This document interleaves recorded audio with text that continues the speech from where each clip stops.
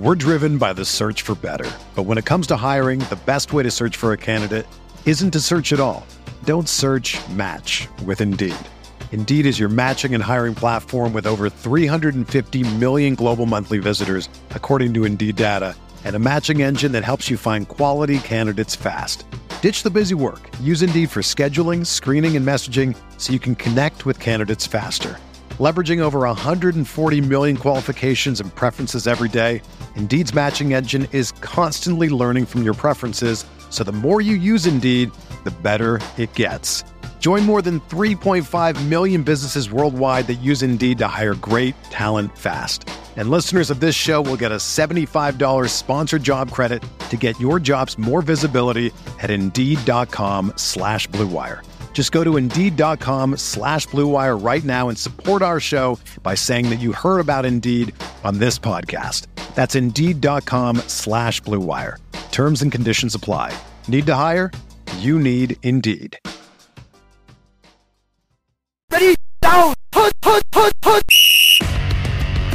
This is the Bear Report Podcast with Zach Pearson and Aaron Leming. Providing extensive coverage of the Chicago Bears. Go Bears! Presented by Blue Wire Pods. And now, here are your hosts, Zach Pearson and Aaron Leming. What's up, Bears fans? Welcome back to another edition of the Bear Report Podcast. I'm one of your hosts, Zach Pearson. I'm joined, as always, by my co-host, Aaron Leming, and on this episode, we are going to break down the latest on the Chicago Bears with their Week 4 win over Detroit, preview a little bit of Week 5 with a special guest, and talk about the latest, including a key injury on the offense, Matt Nagy's press conferences where he kind of leans more towards Andy Dalton again, and everything else. Before we get into all that, though, let's welcome in Aaron to the show. How's it going, Aaron? I'm doing well, man. It's this has been the first time we've had one in a few weeks, and I'm sure anybody who follows you on Twitter knows that you're a proud new dad now. So congratulations to you. It's good to have you back, man. Thanks, man. Yeah, it's been a while. I think it's been 2 weeks now, and yeah, it feels good, man. It's just being a dad is awesome. Sleepless nights, but it's all worth it in the end. And I am so ready to kind of get back into the groove again, because I think there's some interesting stuff going on with the Chicago Bears in terms of the quarterback position and Justin Fields, Andy Dalton, and all of that. And moving forward, that's always going to be a big storyline. So why don't we just kind of dive right into that? And since we've been gone with this podcast, it's been 2 games, and it's kind of been a tale of 2 different Bears teams. Against Cleveland, they got blown out, historically bad performance, 47 total net yards of offense, 1 passing yard. You can blame Matt Nagy, you can blame the play calling, you can blame the offensive line. They just weren't in sync, and I kind of felt bad watching that defense have to go out there, especially after making 2 big 4th down stops, and then the offense does nothing. Now, in Week 4 at home was kind of a different story. Justin Fields started again, and the offense kind of looked a little smoother. And early on, we were kind of thinking, okay, is it really Bill Lazor calling the plays? And after the game, Matt Nagy confirmed that Bill Lazor was calling the plays. The Bears won 24-14. And while that's all fine and dandy, Lazor's going to continue to call the plays. I wonder what's going to happen at the quarterback position, because let me ask you this. Do you believe anything that Matt Nagy said on Monday that Andy Dalton is the starter if he's healthy? I don't believe anything Matt Nagy says in general at this point, man. That's the thing. It's funny because he said that the way you characterized it is there's some interesting things going on with the Bears. They may not be good, but they're at least going to be interesting for the rest of this year. But hell no, I don't believe a word that comes out of Matt Nagy's mouth, because he's got himself. It's like Inception, man. It's like lie upon lie upon lie upon lie, and you just better hope you can find your way out at the end. Well, there's a lot going on with the situation, and it kind of goes back, to I want to say it was a couple weeks ago where they asked, the reporters. I wasn't there. They asked him, if Andy Dalton is healthy as your starter, and I think he kind of refused to answer the question. And Brad Biggs, who does a great job, challenged him on it and said, "It's not scheme. I'm just asking you the question." And Nagy kind of refused to answer it. 15 minutes after the press conference ended, they had to have a PR guy go into the PR or to the reporter's room and tell them, yes, Andy is a starter. Matt wanted to clarify. And they claim that Matt was confused by the question, although it was the exact same question that Patrick Finley, the Sun-Times, I believe it was, asked after the week 2 win against Cincinnati when Dalton got hurt. Now, going back to last week, the Bears released their injury report, Wednesday, Thursday, Friday. And on Friday, they had Andy Dalton limited. They had both quarterbacks talk. And Matt Nagy called it a game time decision when you, myself, everyone we talked to, everyone that follows this podcast, every Bears fan damn well knew it was 99.9% going to be Justin Fields unless Andy Dalton had a miraculous recovery over the weekend. Why the hell play that mind game just to less than 24 hours later downgrade Andy Dalton to out and go with Justin Fields as your starter? I don't understand this competitive advantage thing that they think they have, but it's been like this ever since Ryan Pace has been here. It's just how they've handled it is so damn frustrating. And that's why, I agree. I don't think you should really believe in everything that Matt Nagy says, but they've gotten it to this point. We shouldn't have to be here. We should be able to listen to the head coach and get valuable information, not only as reporters, podcasters, but fans. Fans should be able to trust what the head coach says. Well, and honestly, this whole deception thing from Matt Nagy is really it's been taken to a whole nother level this last year and a half or so. And really, I think this last week was just, I just can't help but laugh because it's like, honestly, I think really what it comes down to is I think Matt Nagy knows this is it. He's on his last leg, if he even has a leg to stand on at this point, which I think that's highly debatable. So he's grasping at every single straw that he possibly thinks he has in this situation in terms of the competitive advantage and everything else. And really all it's doing is creating more waves within the media, not only the local media, but the national media.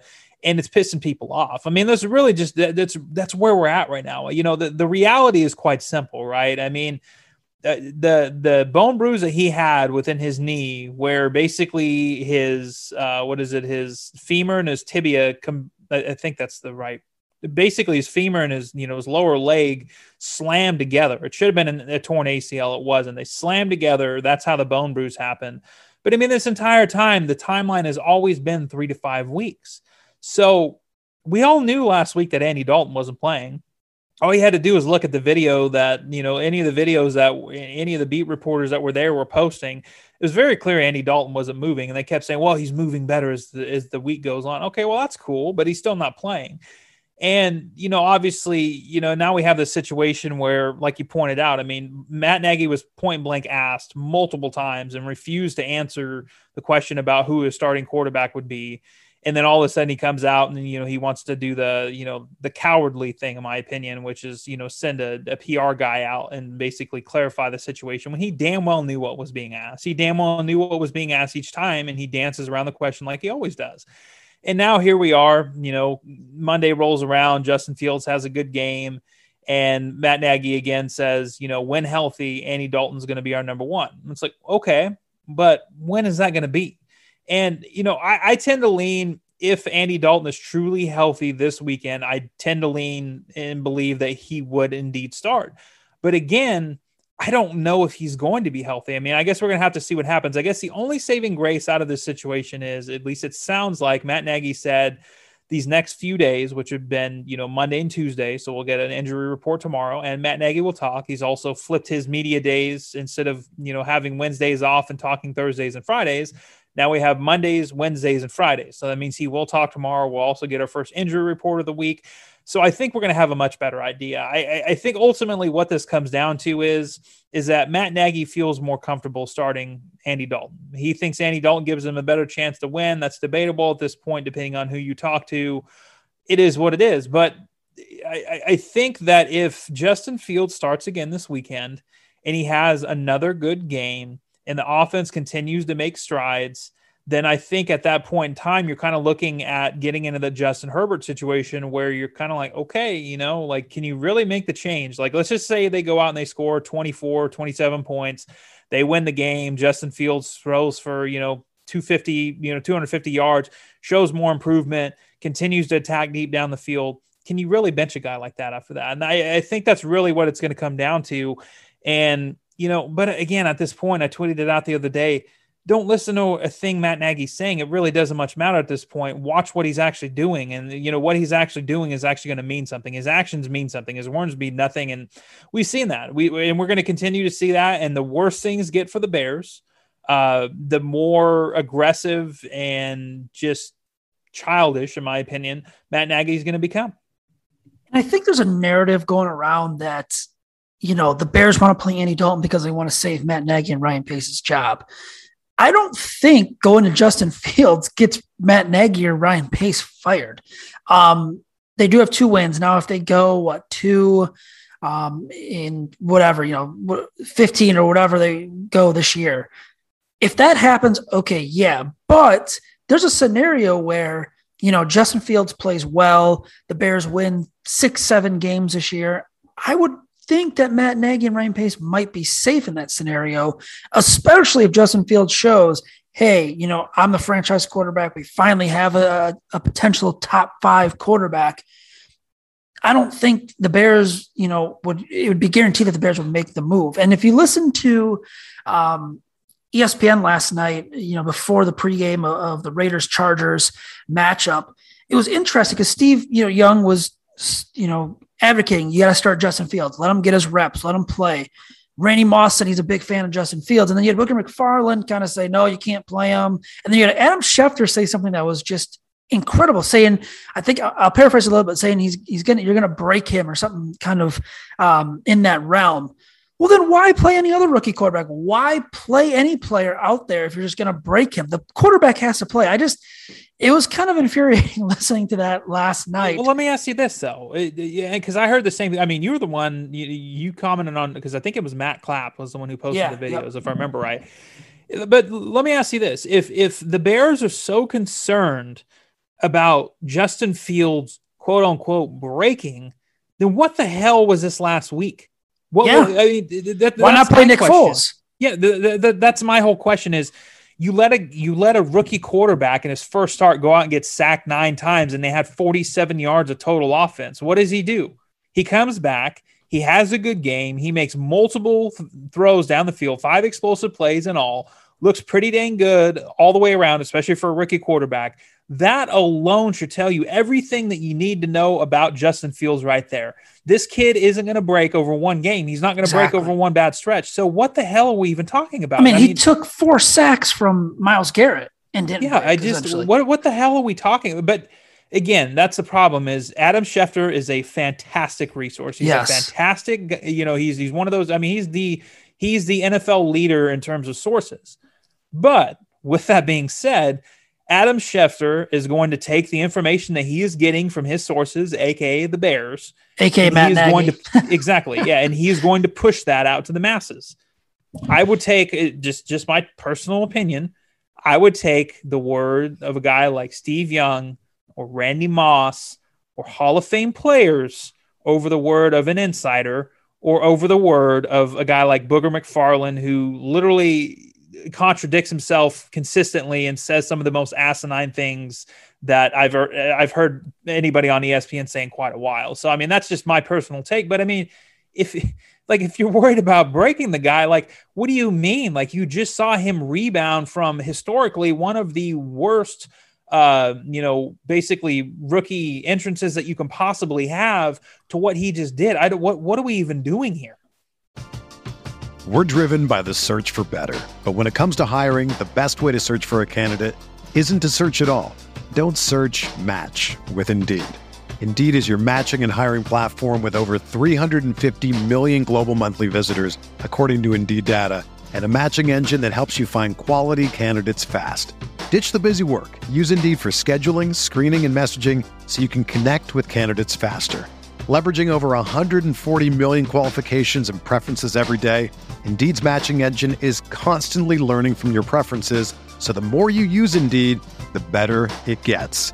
Join more than 3.5 million businesses worldwide that use Indeed to hire great talent fast. And listeners of this show will get a $75 sponsored job credit to get your jobs more visibility at Indeed.com/Blue Wire.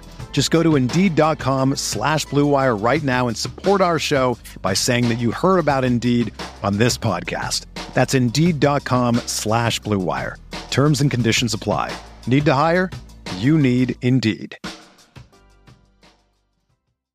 It's crazy, man. And before we kind of move on to today's news, I mean, how good did that feel to watch a quarterback make throws like Justin Fields did? And it was a throw to Darnell Mooney backed up inside his own 10-yard line where he puts it right on the money. And then it's a throw to Allen Robinson where he fits into a tight window on the money. And then just an incredible throw to Darnell Mooney again to the right side, putting it only where Mooney could get to. I've watched the Bears. I'm 32. You're 31. Watched the Bears our entire lives. I've never seen a quarterback make those throws with ease. Jay Cutler, okay, I will agree with that one. He also made some really terrible decisions, but it just felt good to see a quarterback make throws like that, and it got me excited. Like, going back to Mitch Trubisky era, I thought that Buccaneers game was his best game by far, and he made a lot of good throws in that game. But if you look back, a lot of those receivers are wide open, not discrediting them at all. Over time, though, we have not seen anyone like this make these throws. I mean, Justin Fields looked like a franchise quarterback. I don't want to get ahead of myself. I don't want to jinx anything, but it just kind of feels like the Bears got it right. And it kind of feels like everything aligned in that draft to let them get this thing right. And Justin Fields to fall in their hands. And, being the fourth quarterback taken, I mean, Trey Lance has had his flashes. Trevor Lawrence is, in my eyes, very tough to judge. I think he's starting to kind of figure it out. He's just strung by a coach who has no clue what he's doing down there in Jacksonville. And Zach Wilson looks like he's going to be a prospect that could be a huge boom if he gets it going or bust. And then Mac Jones is kind of, I don't know the exact word to say, but I think he's a good fit in that system in New England. I don't think Mac Jones will ever be, considered a top 5 quarterback, but he could be a top 12 to get to the playoffs every year type quarterback. And that's fine.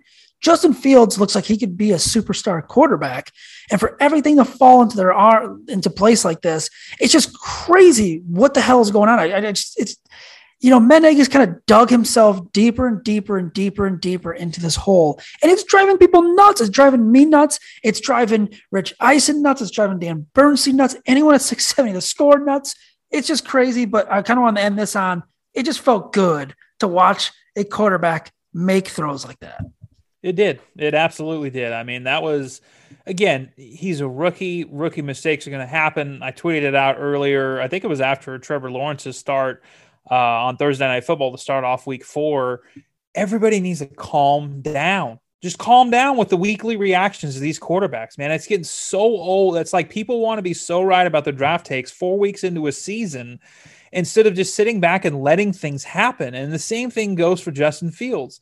It was one start in Cleveland. It was one start against the Lions. The Lions are bad. It is what it is. But again, people expect like this crazy development to happen in year one. Like just by the end of the year, Justin Fields should be a top 5 quarterback. That's just not going to happen. That's not realistic. That's not the way things go. I mean, if you really look back on rookie quarterbacks that have started the majority of their rookie seasons, ranging back 10 or 15 years, Andrew Luck is the only quarterback that comes to mind. And I guess you could put Russell Wilson in that category as well, that come to mind where things just clicked right out of the gate. And they were pretty dang good quarterbacks right out of the gate. But for the most part, again, yeah, you're going to see flashes. And that's a thing with Justin Fields is we saw him make some really good throws. We saw him make some good decisions. I mean, really, the interception that he had wasn't his fault. It was tipped at the line of scrimmage. What are you going to do about that? But then he also had plays too where, he takes that sack, he fumbles the ball. That's a play he's got to get rid of the ball. There were a few other plays where if he makes the decision a little quicker, he gets rid of the ball, then all of a sudden he doesn't take the hit and maybe it ends up turning into a solid play instead of, basically a non-factor. But again, he's a rookie. And that's kind of the thing I think with this Dalton situation. Dalton may be safer, but Dalton doesn't provide you nearly the highest of ceilings that Justin Fields can provide, even if it's in flashes. And I think really the big thing, again, and we've talked about it multiple times, I guess we can kind of end it here with this talk at least. The Bears aren't a playoff team this year. I don't really know. I try to be careful about things, that I really stand on. The Bears are not a playoff team this year. I mean, it's just as simple as that. All you got to do is look around the league, watch some of these other teams. There's a lot of good teams out there. The Bears are not one of them. And if they somehow luck into a playoff spot because of a crazy collapse from another team or some crazy injuries, okay, it is what it is. But I say that not to be negative or demeaning, but I say that to, look towards the future, look towards 2022. If Justin Fields is continuing to prove that he can handle himself and that he is quote unquote ready, which is the most subjective thing on the face of the planet. If he can show that he's ready, then start the kid. Who cares if you win 5 or 6 games? And I know that's easier said than done when your job's not on the line, but the reality of it is 6 wins with Justin Fields starting all season, or 7 or 8 wins with Andy Dalton starting all season. I mean, you see upside in one and you don't see upside in the other. I mean, that's really just how I feel about it. If it's up to me, there's no question. You play Justin Fields, you get it figured out, and you just have to hope that with Bill Lazor calling plays now, that they can use this last week, albeit against a really bad team with the Lions. They can use this last week as a platform and continue to build, progression throughout the season. Agreed 100%. Get him the snaps, let him develop. He's going to make rookie mistakes, but he's also going to flash at the same time too. And it's going to be a fun ride to watch. Going back to that game though, while a lot went right for the Bears, one kind of scary moment in the fourth quarter, David Montgomery went down on a tackle and he came up, not in pain. It was visible. They didn't even show the replay on Fox, which should tell you something. And it looked like, Aaron, I'm not going to lie, it looked like maybe a tear in the knee and probably a season-ending injury. Montgomery was able to walk off with the help of a trainer, but the Bears did get some good news today, or as good of news as you could get, that it's not a season-ending injury. There was no tear. It's just a knee sprain, and he's expected to miss 4 to 5 weeks. And you and I were kind of talking before the show. We probably could see Montgomery, if they don't put him on IR, sooner than that. He's the type of guy that, look what happened in training camp last year, where he had that nasty slip and it looked like kind of one of those ACLs that you don't really want to deal with, and he could have been lost for the entire year. He comes back, he's ready for week 1. He's a guy in the past who's suffered injuries like this and has been able to rehab and get stronger, returning a little earlier. Now, this kind of leaves the Bears in a bit of a situation here. Damian Williams is going to be the lead back if he's healthy. He also had a quad injury, left the game. And then you have Khalil Herbert behind him. They're going to probably bring up Ryan Nall. I guess they might even bring up Artavius Pierce as well. He was just out of the practice squad. Chicago's run game won't be as effective, but it's not, and correct me if I'm wrong or maybe you disagree. I don't think it's a huge drop-off to go to Damian Williams. He's not as good as David Montgomery, but it's not like they're going they're going David Montgomery to Ryan Nall or Artavius Pierce. I still think Williams is a capable back, and how they're going to use Khalil Herbert, the rookie, should factor in a little bit to this.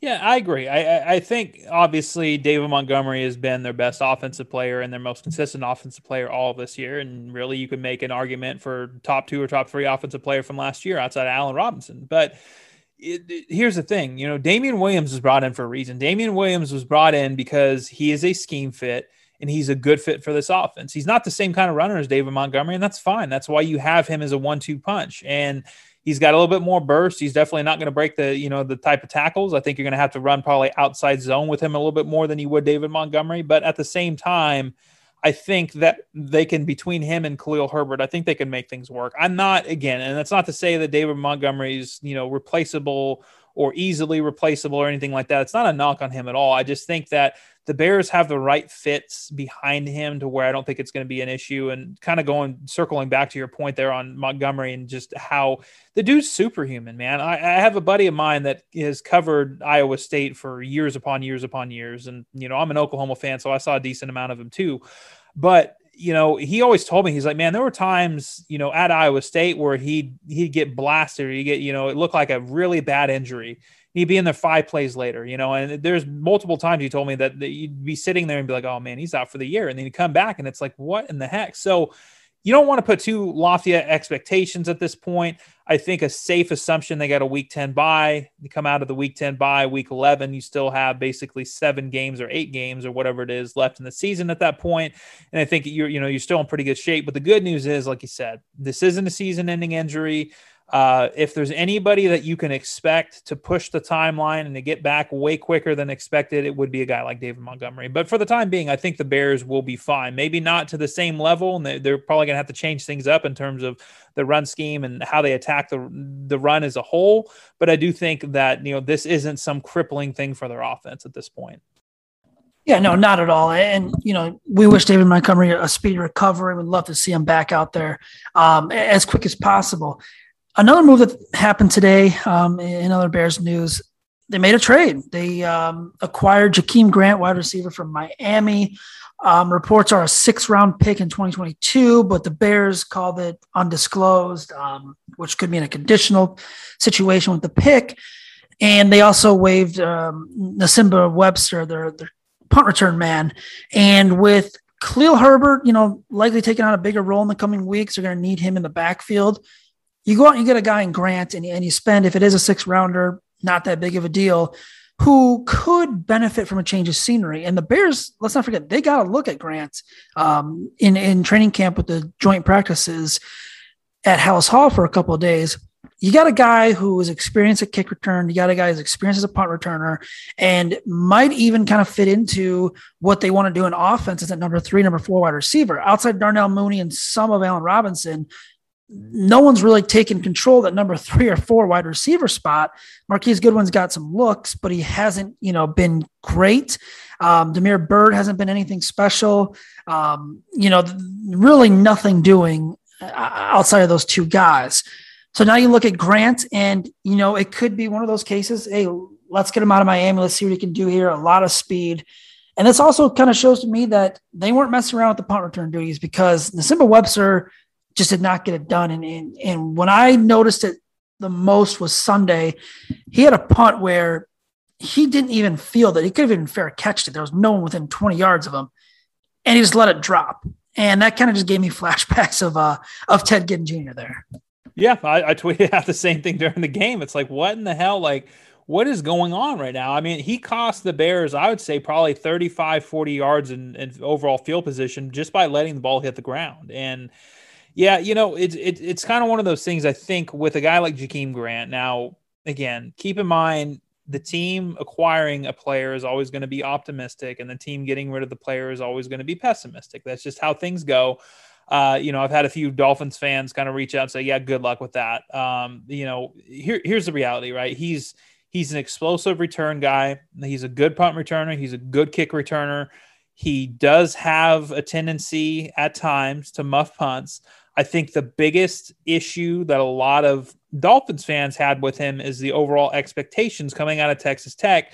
A lot of people thought that he was going to be a more explosive playmaker offensively, and it really hasn't worked. He's not a consistent receiver. He's a small guy. They just really couldn't ever make it work with him. So it's kind of one of those things where I think if you're going into this acquisition saying, okay, the Bears have just upgraded kick returner and punt returner, a lot. I think that's a good way of looking at it. Now, anything you get from him offensively at this point is gravy. I think the one thing to kind of keep in mind, I know some people are saying, well, why is Ryan Pace trading future picks? It's a 2023, so 2 drafts from now, 6th-round pick. Name me the last 6th-round pick that has done anything remotely decent for the Bears outside of either sitting on the practice squad or some sort of reserve. I couldn't name you one. There's not even many on the roster from Ryan Pace's era of 6th-round picks. So the reality of it is this, right? You get him in here. He does a good job. It also gives you some security with, the uncertain future, especially this year with Tariq Cohen coming back as the punt returner, possible kick returner. And it also gives you, an option for the future because he will be a free agent after the year. He's 28. He'll be 29 next year, but he still kind of gives you, let's just say, hypothetically speaking, he turns into a nice back of the roster kind of guy in terms of, or back into the depth chart kind of guy at receiver. You can feature him a little bit kind of like Cordero Patterson, and you can also have him as one of your primary returners in terms of punt returns and kick returns.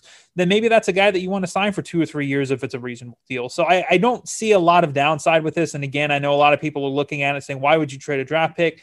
That draft pick is completely meaningless, man. At this point in time, it is what it is. The Bears need help now. I think it's also one of those moves where he's still young enough to where you can justify signing him to a extension if things work out. And that's just assuming that things do work out.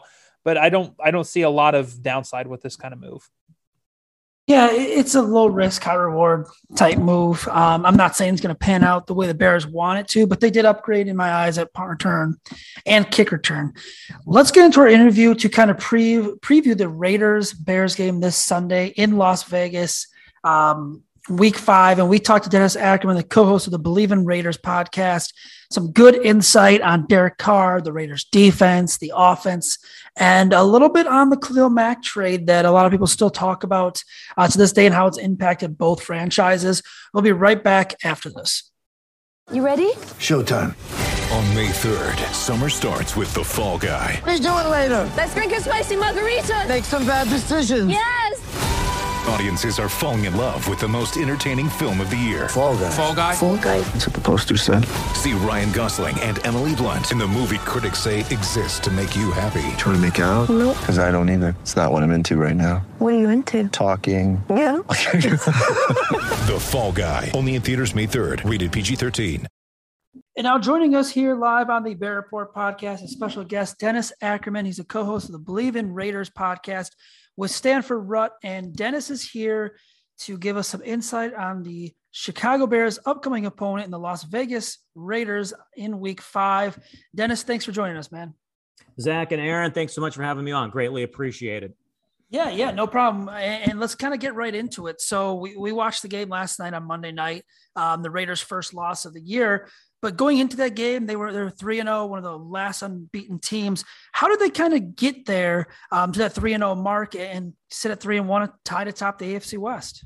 Yeah, Monday night's game, unfortunately, they dug themselves too deep of a hole. It's the third time they have trailed in a game by 14 or more points. And unfortunately, the Chargers were the best team they faced in the first 4 weeks, and they just couldn't rally in time. So you dig yourself that deep of a hole. Chargers were the better team on Monday night. I'll repeat that.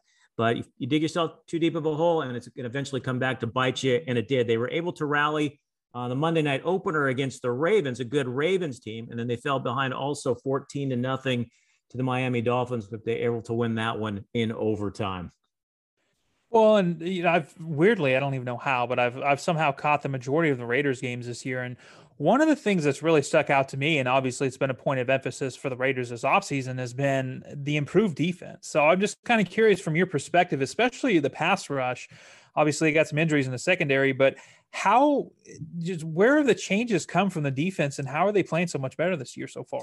Well, I think it starts with defensive coordinator Gus Bradley. They hired him in the offseason. He's came over. He's run his cover 3 defense. He's simplified things for them. They do have a lot of new faces. Denzel Perriman at linebacker. They acquired him just a few weeks before the start of the season. They got him for a 6th-round pick from Carolina. He's had a huge impact on that defense. Then KJ Wright, they signed him as a free agent. He played under Gus Bradley for the Seattle Seahawks. He's made a difference. Casey Hayward has been fantastic in the secondary for them. He's a former Charger. He's made a big impact. They drafted safety Trayvon Merrick. They got him in the 2nd round out of TCU. Jonathan Abram is playing much better. They've moved him up. He's almost like a quasi linebacker now. They signed Yannick Ngakoue. He's been able to put pressure on the quarterback. And guys like Max Crosby, this is his 3rd year in the league. He had a great rookie season, dropped off a little bit last year, but he's been wonderful so far. And look, it really couldn't get much worse defensively for them. So they have made a lot of strides, but they've still got some ways to go. Now, they did suffer some injuries in the secondary Monday night. Let's see if they can get healthy. Trayvon Mullen, Casey Hayward, and then Damon Arnett all suffered injuries. Not sure what the status of them come Sunday. You mentioned a guy in Max Crosby, and he's someone actually that Aaron and I interviewed during the pre-draft process. As we're kind of spotlighting potential, Bears draft picks, we both came away very impressed with, the interview and then watching him, in college, his play. I've watched the Raiders a couple of times this year, and he stands out every single time I've watched it. What has made him so good this year compared to maybe a small drop-off that he had last year? Well, if you go back to his rookie season, he was a 4th-round pick, I think, out of Eastern Michigan. I think he had 10 sacks his rookie year. He was not healthy last year, and yet he still led the Raiders in sacks. Now, one thing he did in the offseason, he checked himself into alcohol rehab, and he's a lot lighter now. He's lost a lot of weight. He's bulked up. He's added a lot of muscle, and you could tell he's just lightning quick off the ball. Now, even though he's not recording the sacks, he didn't get one on Monday night, he's still constantly pressuring the quarterback, and that's helping the Raiders also, the rest of that defense along the front seven, put pressure on the quarterback. Speaking of that front seven, that's actually one of my biggest concerns in terms of matchup for the Bears. But just kind of flipping over to the other side of the ball offensively, and somebody I kind of want to touch on is Derek Carr. Now, Derek Carr, maybe I've got a little bit of, homerism with him just because he grew up in pretty similar area to me, that out in Bakersfield. I grew up about an hour away from there. But I feel like Derek Carr has been one of those guys throughout his career, even going back to Fresno State, where he's just never got the respect that he deserves. And if you look at, you can even kind of take out the game yesterday because it was kind of a weird game in general on Monday night, right? But if you look at his season as a whole, Derek Carr has been one of the better quarterbacks in the league. And if you rewind back to last season, Derek Carr put up a really good year. So what have you seen from Derek Carr over this last year plus where he seems to have made that jump and he still doesn't seem to be getting the respect? Well, yeah, if you pulled Raider Nation, he is a lightning rod. 50% of the people will love him. 50% of the people just are not Derek Carr fans at all. But this is his 4th season under John Gruden. And last year, Carr threw for over 4,000 yards, less than 10 interceptions. And then through the first 3 games, I think he'd thrown for well over 1,000 yards. I know he didn't play particularly well on Monday night, but you know what? He is thriving under John Gruden's system. He looks comfortable in that pocket. He has a lot of weapons. I mean, you can make the case Darren Waller, one of the top 2 tight ends in the NFL. Henry Ruggs is emerging in his 2nd year out of Alabama. He's much maligned as a rookie. Brian Edwards, another wide receiver in his 2nd season. He was hurt most of his 1st year, and he's emerging as well. So Carr has a lot of weapons to work with, and he distributes the wealth. And then I can't forget Hunter Renfrow. How about the play he made on special teams last night, jarring that ball out of when they threw the pass on 4th down? Not only is he a great receiver, but it looks like he can play a little defensive back as well. But Derek Carr has a lot of weapons to work with. Josh Jacobs, the running back, unfortunately hasn't been very healthy this year. And, you go back to 2016. That's the one time the Raiders made the playoffs with Derek as a starting quarterback. Unfortunately, he got hurt right towards the end of the season. He was unable to play in the playoff game. But I think the fact is he's got weapons, and he also, has finally got a halfway decent defense to work with as well. Moving forward now on the offense, and Darren Waller is obviously, the guy that everyone will watch. He's a legit tight end, really good, damn good tight end. But when you look at Henry Ruggs and Brian Edwards, what kind of threats can they pose to this Bears secondary, especially, when there's some holes in the slot and there's some holes opposite of Jalen Johnson?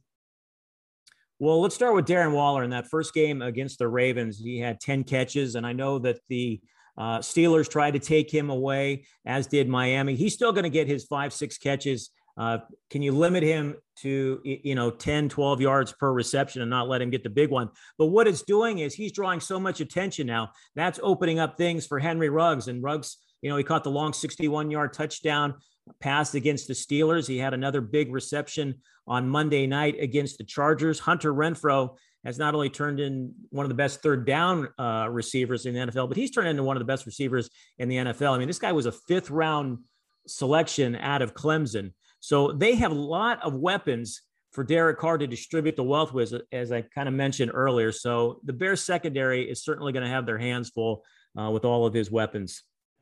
Well, and kind of moving, to the offensive line, that's one of the things I've kind of noticed. And, obviously anybody who really followed the offseason knows how big of a transformation that offensive line had. I mean, there were just multiple guys that were just, it seemed like everything was just kind of interchangeable to a certain extent. And then also Richie Incognito hasn't played either.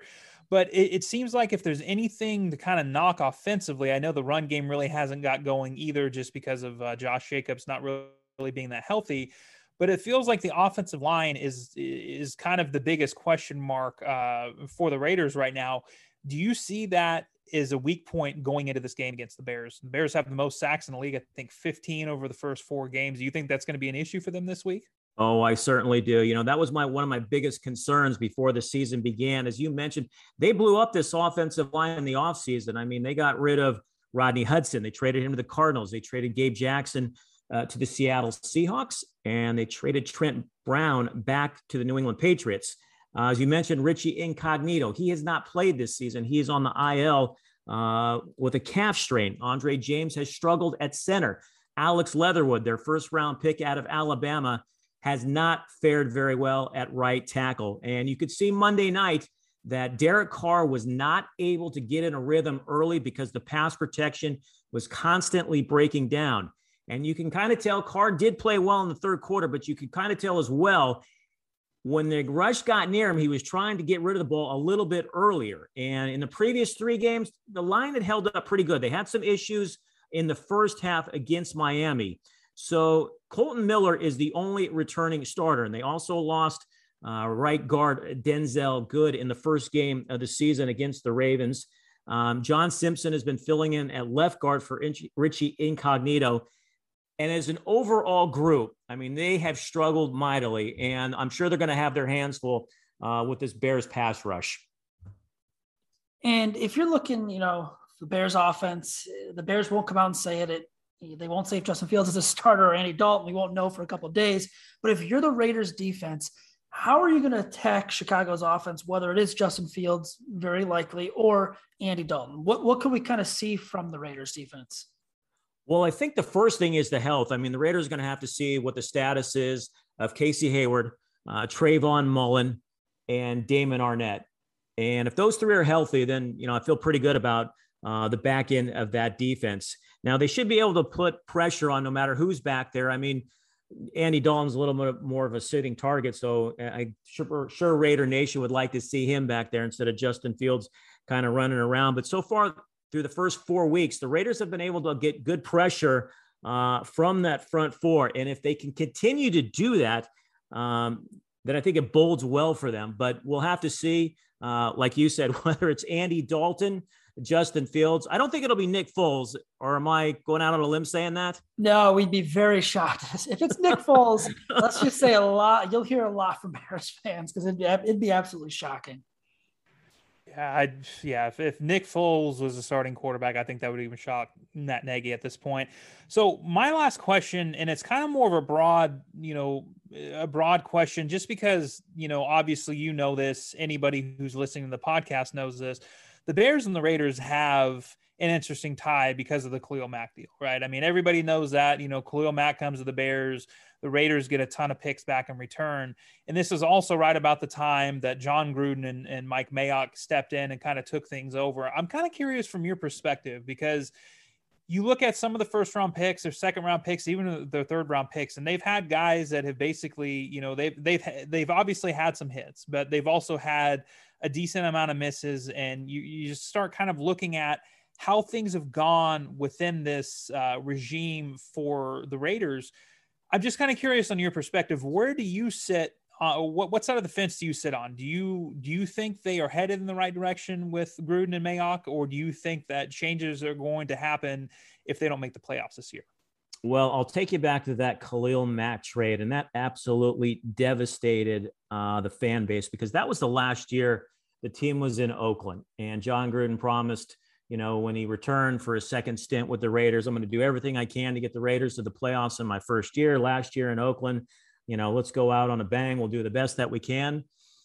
And then boom, they trade Khalil Mack, one of the best defensive players in all of football.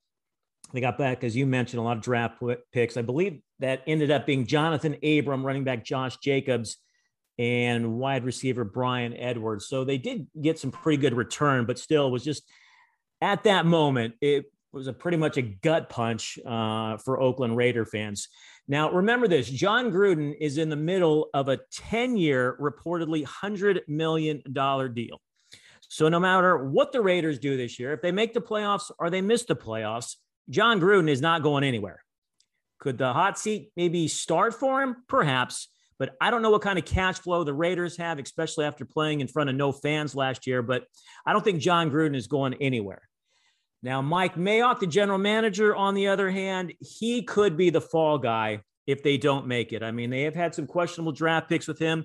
Cleve Farrell, defensive end a couple years ago, was a 4th-round pick. He was inactive, a healthy scratch in game number 1. You can make the case right now the starting right tackle, Alex Leatherwood, was a reach. He has struggled, and I'm being kind when I say that. Now, they have hit on some lower round picks. Max Crosby is a perfect example. Hunter Renfrow.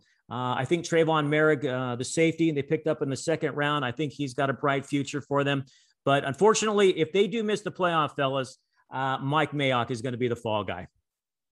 And my last question before I let you go, have you been to the new stadium there in Las Vegas? And if so, or want to share any information of just how cool it is for Bears fans that, might be traveling this weekend out there or, would hope to get there in the future? I have been. I went to the game against Miami. And first of all, I'm kind of old school, so I don't like particularly going inside the domes and watching games. It feels very strange to me. Now, with that being said, they did an absolutely wonderful job with it. I'm sure you've seen on TV. They got the big torch in one of the end zones. They have all the Raider Hall of Famers that you can take pictures in front of. It seats about 60 to 65,000. They really did a nice job with it. They really did. And the thing that I like the best, it's also grass. It's kind of like Arizona. They grow the grass outside and then they'll slide it in on game days. UNLV also plays there, but they play on a field turf. So look, the fact that they were able to get a stadium built, I give them a lot of credit. They did a really nice job with it. So kudos to Mark Davis for getting that. In terms of the crowd, let me put it this way. It's not Oakland. It's a little bit more subdued. You have higher ticket prices, different kind of clientele. So it's not as raucous. There were a lot of Miami Dolphin fans there, and I'm sure throughout the season, Vegas is a destination, so I'm sure there's always going to be a lot of visiting fans coming in and want to, see their team. So definitely a different dynamic in terms of the crowd. And I guess one more thing. Sorry, give us your final score prediction and maybe an X factor to watch. Oh boy, right now the X factor is kind of the injuries for the Raiders defense. Now, if everybody is healthy, I think the Raiders can win 27-17. If they have a depleted secondary, this game is going to be a lot closer. I can see it being a toss-up, maybe 21-20 Raiders, maybe 21-17. So I do think it'll be a close game. Look, there's one thing about John Gruden's teams. When he gets a lead, he gets conservative. And the Raiders will never blow anybody out because of that. He always takes his foot off the gas pedal when he gets a lead. So no matter what, fellas, I can tell you one thing. It will be a 1 or 2 score game. Dennis, thank you so much for joining us. Where can everyone follow you on Twitter and listen to your podcast at? You can follow me on Twitter at Ackerman_Dennis. And Stanford Route and I host the Bleed in Raiders podcast. Thank you so much, Dennis, for joining us. Hey, guys, thanks so much for having me. I really appreciate it. Get ready for the greatest roast of all time, the Roast of Tom Brady, a Netflix live event happening May 5th. Hosted by Kevin Hart, the 7-time world champion gets his cleats held to the fire by famous friends and frenemies on an unforgettable night where everything is fair game. Tune in on May 5th at 5 p.m. Pacific time for the Roast of Tom Brady, live only on Netflix. And welcome back into the Bear Report podcast. Once again, that was Dennis Ackerman, co-host of the Believe in Raiders podcast. Some really good stuff there. Aaron, I think it's time to wrap things up. And as we always do, let's give our prediction and X factor for the upcoming game. I'll go ahead and go first on this one. I do think the Raiders are a good team. Their only loss came on the road Monday night to Los Angeles. And, I think Justin Fields is going to start. But I think in the end, the Raiders are probably going to win this game. And I'm going to say my final score, I'm going to say Las Vegas 23, Chicago 17. I just think that the Raiders right now are kind of playing, really well. And the Bears kind of have a lot of questions going on. Was, the performance against the Lions just a performance against the Lions, or they kind of build on it? We'll soon find out. My X factor in this one, I'm going to go with the Bears offensive line. And here's why. Last week, I thought Sam Mustipher played the best game of his season so far. He was awful through the first 3 weeks. Last week, he seemed to do a little bit better with Laser calling plays for whatever reason. And let's not forget, he took over last year when Laser essentially took over play calling duties, at the starting center position. So I'm going to go with the offensive line. Can they hold up against this Raiders defense? Can they protect, hopefully, Justin Fields as the quarterback back there? And can they kind of, get out on their blocks and create some run lanes for Damian Williams or Khalil Herbert? Yeah, and I'll start with my X factor here. I was going to take the offensive line as well because, like you said, that's going to be regardless of that's fine. Regardless of who the quarterback is. If it's Andy Dalton, he's not going to be 100%. If it's Justin Fields, you got to protect your rookie. But with that being said, there's another X factor within this game, and that's going to be the Bears secondary versus the Raiders pass catching options. You got Darren Waller, who I can't even imagine how he's going to terrorize the secondary, man. That's one thing. The Bears have had a lot of issues for the most part outside of TJ Hawkinson. They've had a lot of issues in the past few years of shutting down tight ends. And then, kind of like, we talked about in the preview itself, you have Henry Ruggs, who's got crazy speed, Brian Edwards, who really hasn't factored in that much, Hunter Renfrow, who's probably going to drive Bears fans insane with his work out of the slot. There's a lot of ways that the Raiders can go offensively within the passing attack. So I think the Bears have really got to figure out something within the secondary. So that's my X factor. And then this is actually going to be the first time as far as my prediction goes, through 4 weeks, I'm 4-4. This is exactly where I 4-0. This is exactly where I thought the Bears would be. In my preseason predictions, I had the Bears winning this game because I didn't think the Raiders were going to be that good. The Raiders are definitely better than I thought they were. I don't know if they're as good as, 3-1. But at the same time, the Bears are also, in my opinion, not very good. So, kind of like our guest pointed out, I think that ultimately this is probably going to end up being somewhat of a close game. I don't think this is an unwinnable game for the Bears like it was with the Browns game or like it was with the Rams game. But I do think the Raiders are going to end up winning this. I'll go 24. I'm going to have a similar score to you, I think. I'm going to go 24-17 Raiders over the Bears. Yeah, just 1 point off. And I think we're kind of on the same page with how this game's going to go. Hopefully we're both wrong. Hopefully the Bears get another win and get over that 500 hump here. Aaron, where can everyone follow you on Twitter at? Yep, you can follow me at Aaron Lemming NFL, and you can also read my work on thebearreport.com. And you can follow the Bear Report on Twitter at just Bear Report. You can follow me on Twitter at Zach, ZACK_Pearson. You can read my work on thebearreport.com. And please rate, review, and subscribe on all major podcasting platforms. Until next week, everyone, please stay safe.